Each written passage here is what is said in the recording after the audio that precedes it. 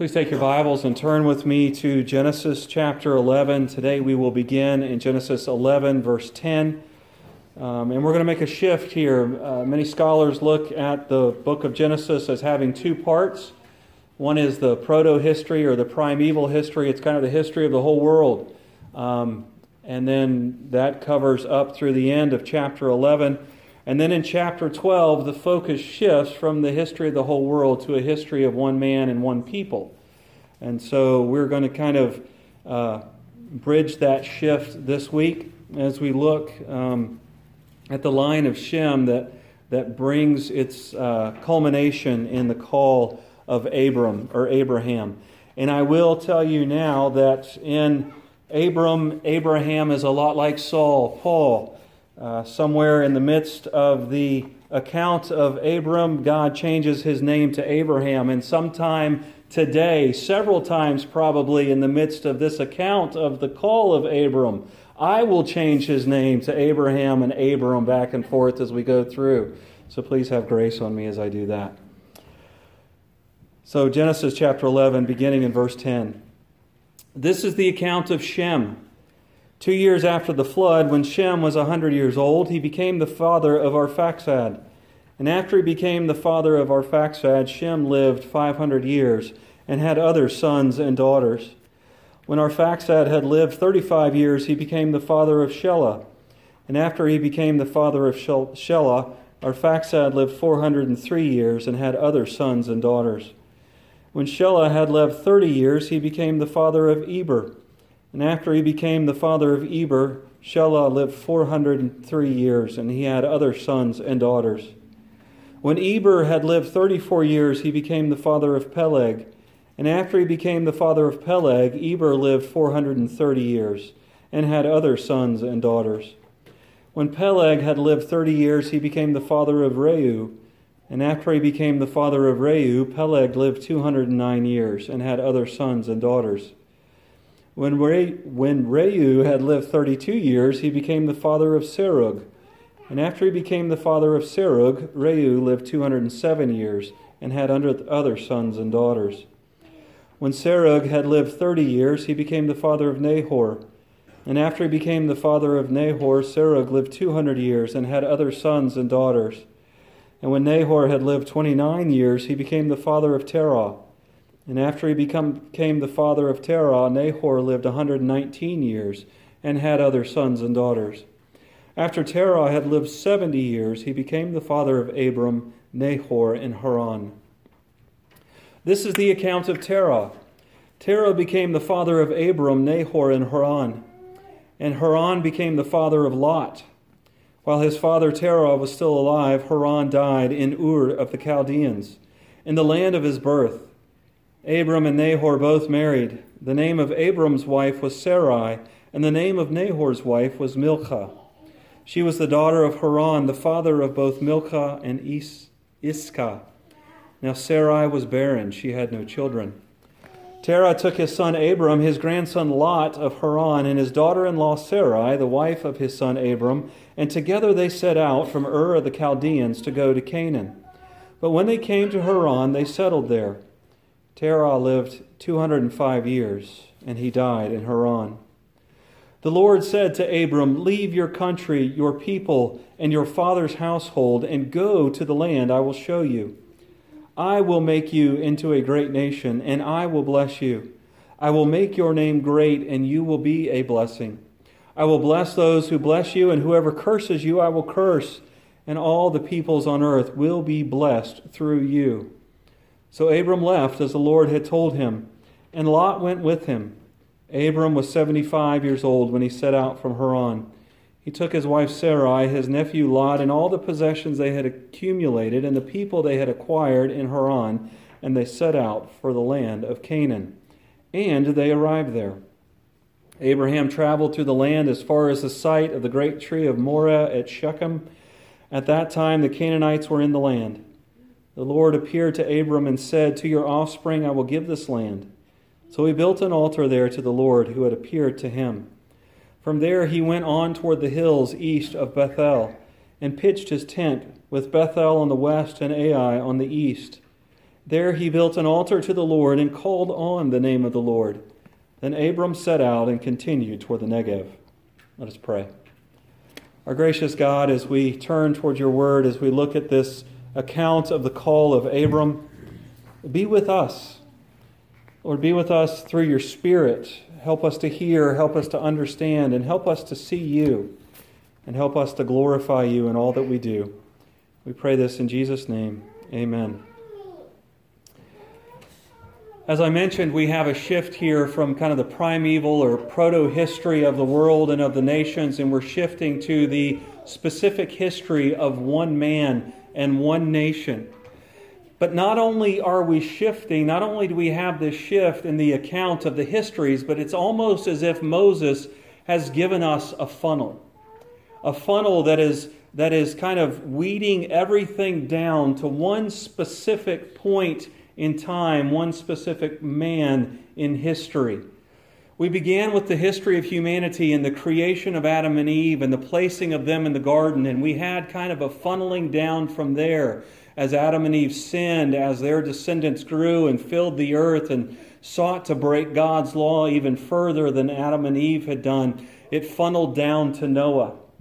And then when we got to Noah, it opened back up wide as we looked last week at this table of nations and the Tower of Babel. And here we run from chapter 11, verse 10, through the line of Shem. But remember, that line of Shem came from a larger line, which is the line of Shem, Ham, and Japheth. And those lines came from an even larger line as you had the brothers and sisters of Noah. And so through the genealogies, through the history, the author of Genesis has been boiling us down, funneling us down to this laser point in time. And it is the call of Abraham.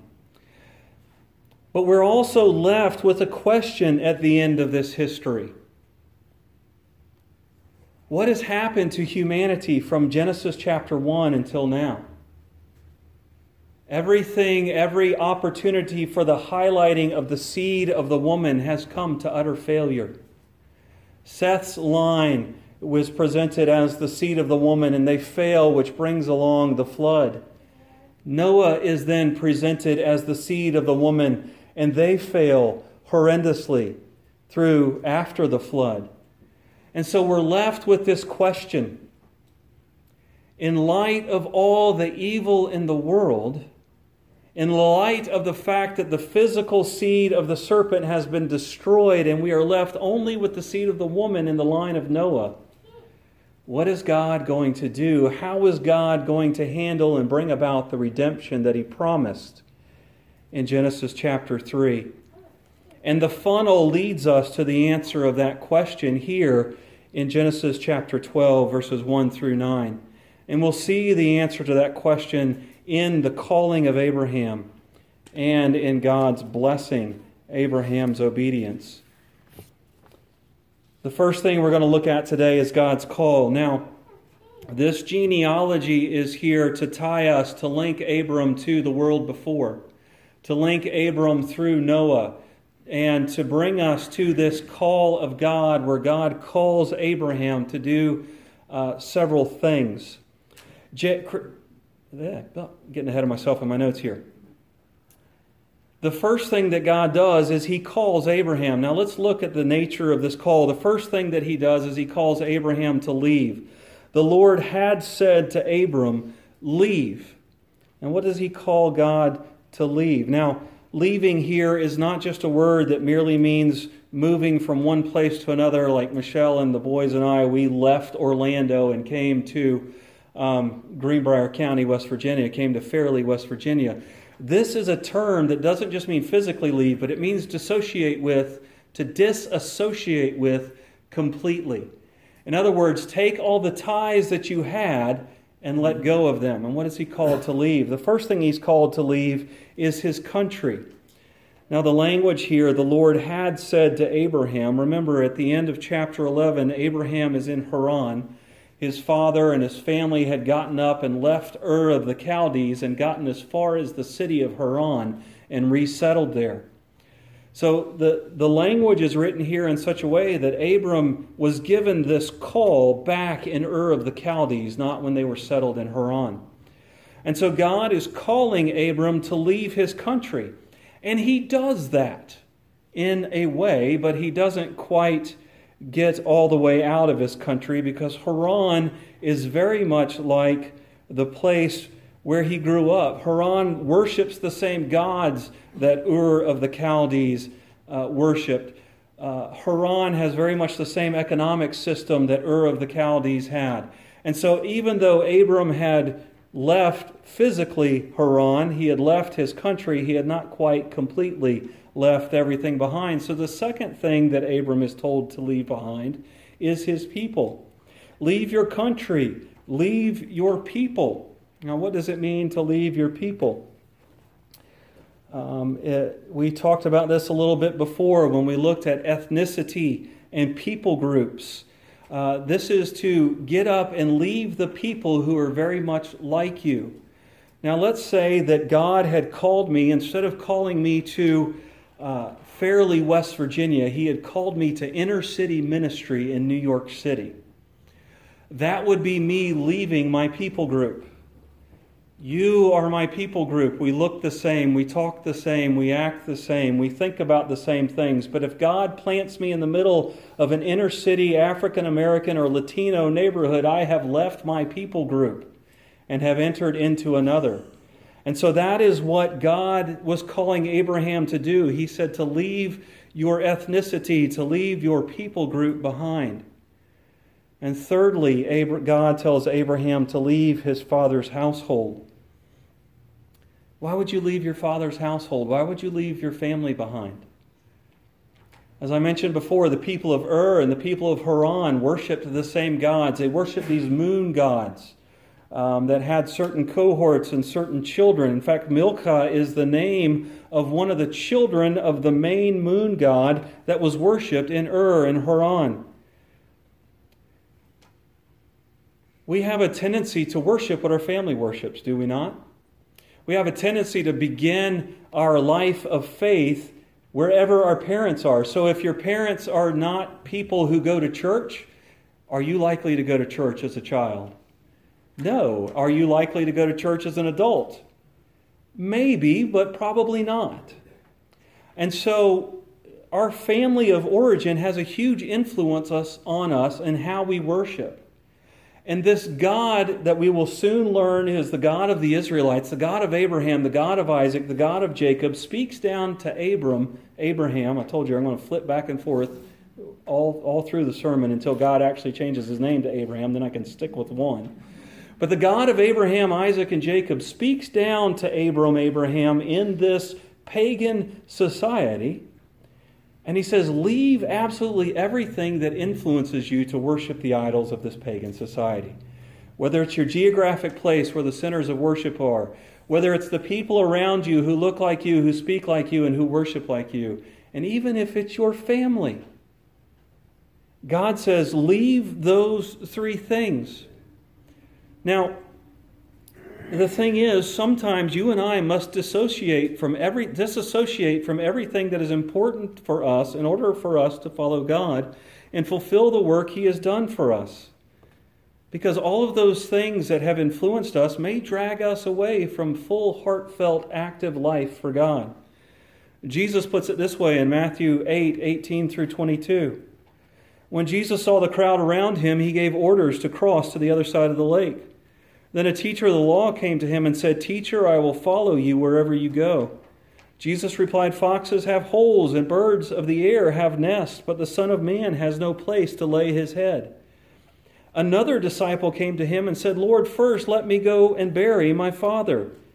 But Jesus told him, "Follow me and let the dead bury their own dead." Jesus here is highlighting the full cost of following Him. Now, more than likely, if this man's father had actually just died and they needed to have a funeral and bury him, he probably would not have been there with Jesus. So this was more than likely just an excuse that this man had. But what Jesus is telling him is, you may need to break all ties with people you love in order to follow me. The cost of following Jesus is high. It's described by Jesus as taking up a cross. And we're told in verses 4 through 10 of today's passage that Abraham did just exactly what God had told him to do. Now we know that he did it kind of in fits and starts. He showed kind of a half faith by going to Haran with his family. But after his father died in Haran, he left out on his own. Now, we know Lot went with him, but it's presented here as more of Lot kind of tagged along with them, probably because after Lot's father died and Abram's father died, Abraham probably did a lot to take care of Lot, did a bunch to take care of Lot. And so Lot follows Abram from Haran to Canaan. Abram leaves his country because we're told that he arrives in a new country. Abram leaves his group because he will not settle in the land immediately because he's there by himself. There's other people in the group. And we see that he leaves his father's household because when he gets to the new land, he worships the God who will soon be called the God of Abraham, the God of Isaac, and the God of Jacob. So we know that Abraham did what God told him to do. What does God do for Abraham? Abraham gets a promise from God, and he gets this promise. He says, I will make you into a great nation, and I will bless you. I will make your name great, and you will be a blessing. I will bless those who bless you, and whoever curses you, I will curse. And all peoples on earth will be blessed through you. What God promises for Abraham is summed up in the word bless or blessing. God promises to bless Abraham. Now, what does it mean to bless? First time we come upon this word in Genesis is in the creation account. God creates the animals, He creates humanity, and He blesses them, we're told, so that they can reproduce, so that they can bring out more life, so that they can fill the earth. Specifically, humanity is given the command to fill the earth and subdue it, and God blesses them so they can do that. So the first thing that we're told about blessing is it has to do with reproduction. And we see that repeated in Noah, and we see it working out in Noah that the world is filled, we looked at last week. But that's not the only aspect of blessing. If we were to turn to Deuteronomy chapter 7, verses 13 through 15, what would we see? We'd see God promising the Israelites that if they kept His law, they would get things like wealth. Their agriculture would be fruitful. Their animals would be fruitful. They would have a good reputation, and the nations around them would look at the Israelites and say, how great is their God? How great is this people that worships this God? And so blessing is this idea of a successful, a prosperous, a safe life. And we'll see this in the rest of the account of Abraham's life. But it's not just success and prosperity and safety. It's a relational blessing as well. Because Abram is told that all nations will be blessed through you. And how will all nations be blessed through Abraham? Well, first off, there's a general aspect of blessing, what we call common grace. This was preserved by Noah in the flood. In other words, God created blessing. God wove blessing into creation. And you know what? The creation works. It's broken in the way that it works, but it works. Many times you plant seeds. What do you get back? Well, we all know around here, you plant a zucchini seed, you get thousands of zucchinis back, do you not? You plant seeds. Those types of blessings still work. It's called common grace. Why do the wicked prosper oftentimes? It's because the world is blessed. And that blessing extends to everyone in certain ways. But there's also a general blessing. There's also a specific blessing that God has in mind here, and that's what He has in mind through Abraham. When Adam and Eve ate the fruit that God told them not to eat, they brought curses upon themselves, scarring the general blessing, but God promised redemption in that. And the particular blessing of that redemption is what is at stake in this question that we have asked. This question that we have asked, in light of all the evil that is in the world, what is God going to do? God, through Abraham, through blessing the nations of Abraham, God is going to preserve that specific blessing of redemption.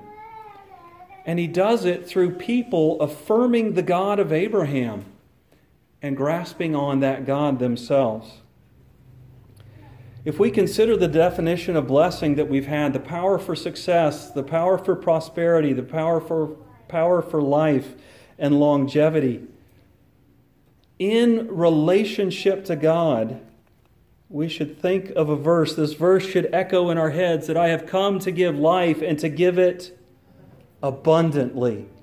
I have come to give the prosperous life, the successful life, but the life that's prosperous and successful in light of a relationship with God. How are the nations blessed through Abraham? Through our Savior, through Jesus Christ, who came to live on this earth and to keep all the rules that even Abraham failed. We're going to see that God blessed Abraham, but Abraham messed up frequently in his life. Jesus came. He was the blessing. He was the preservation of that redemptive blessing.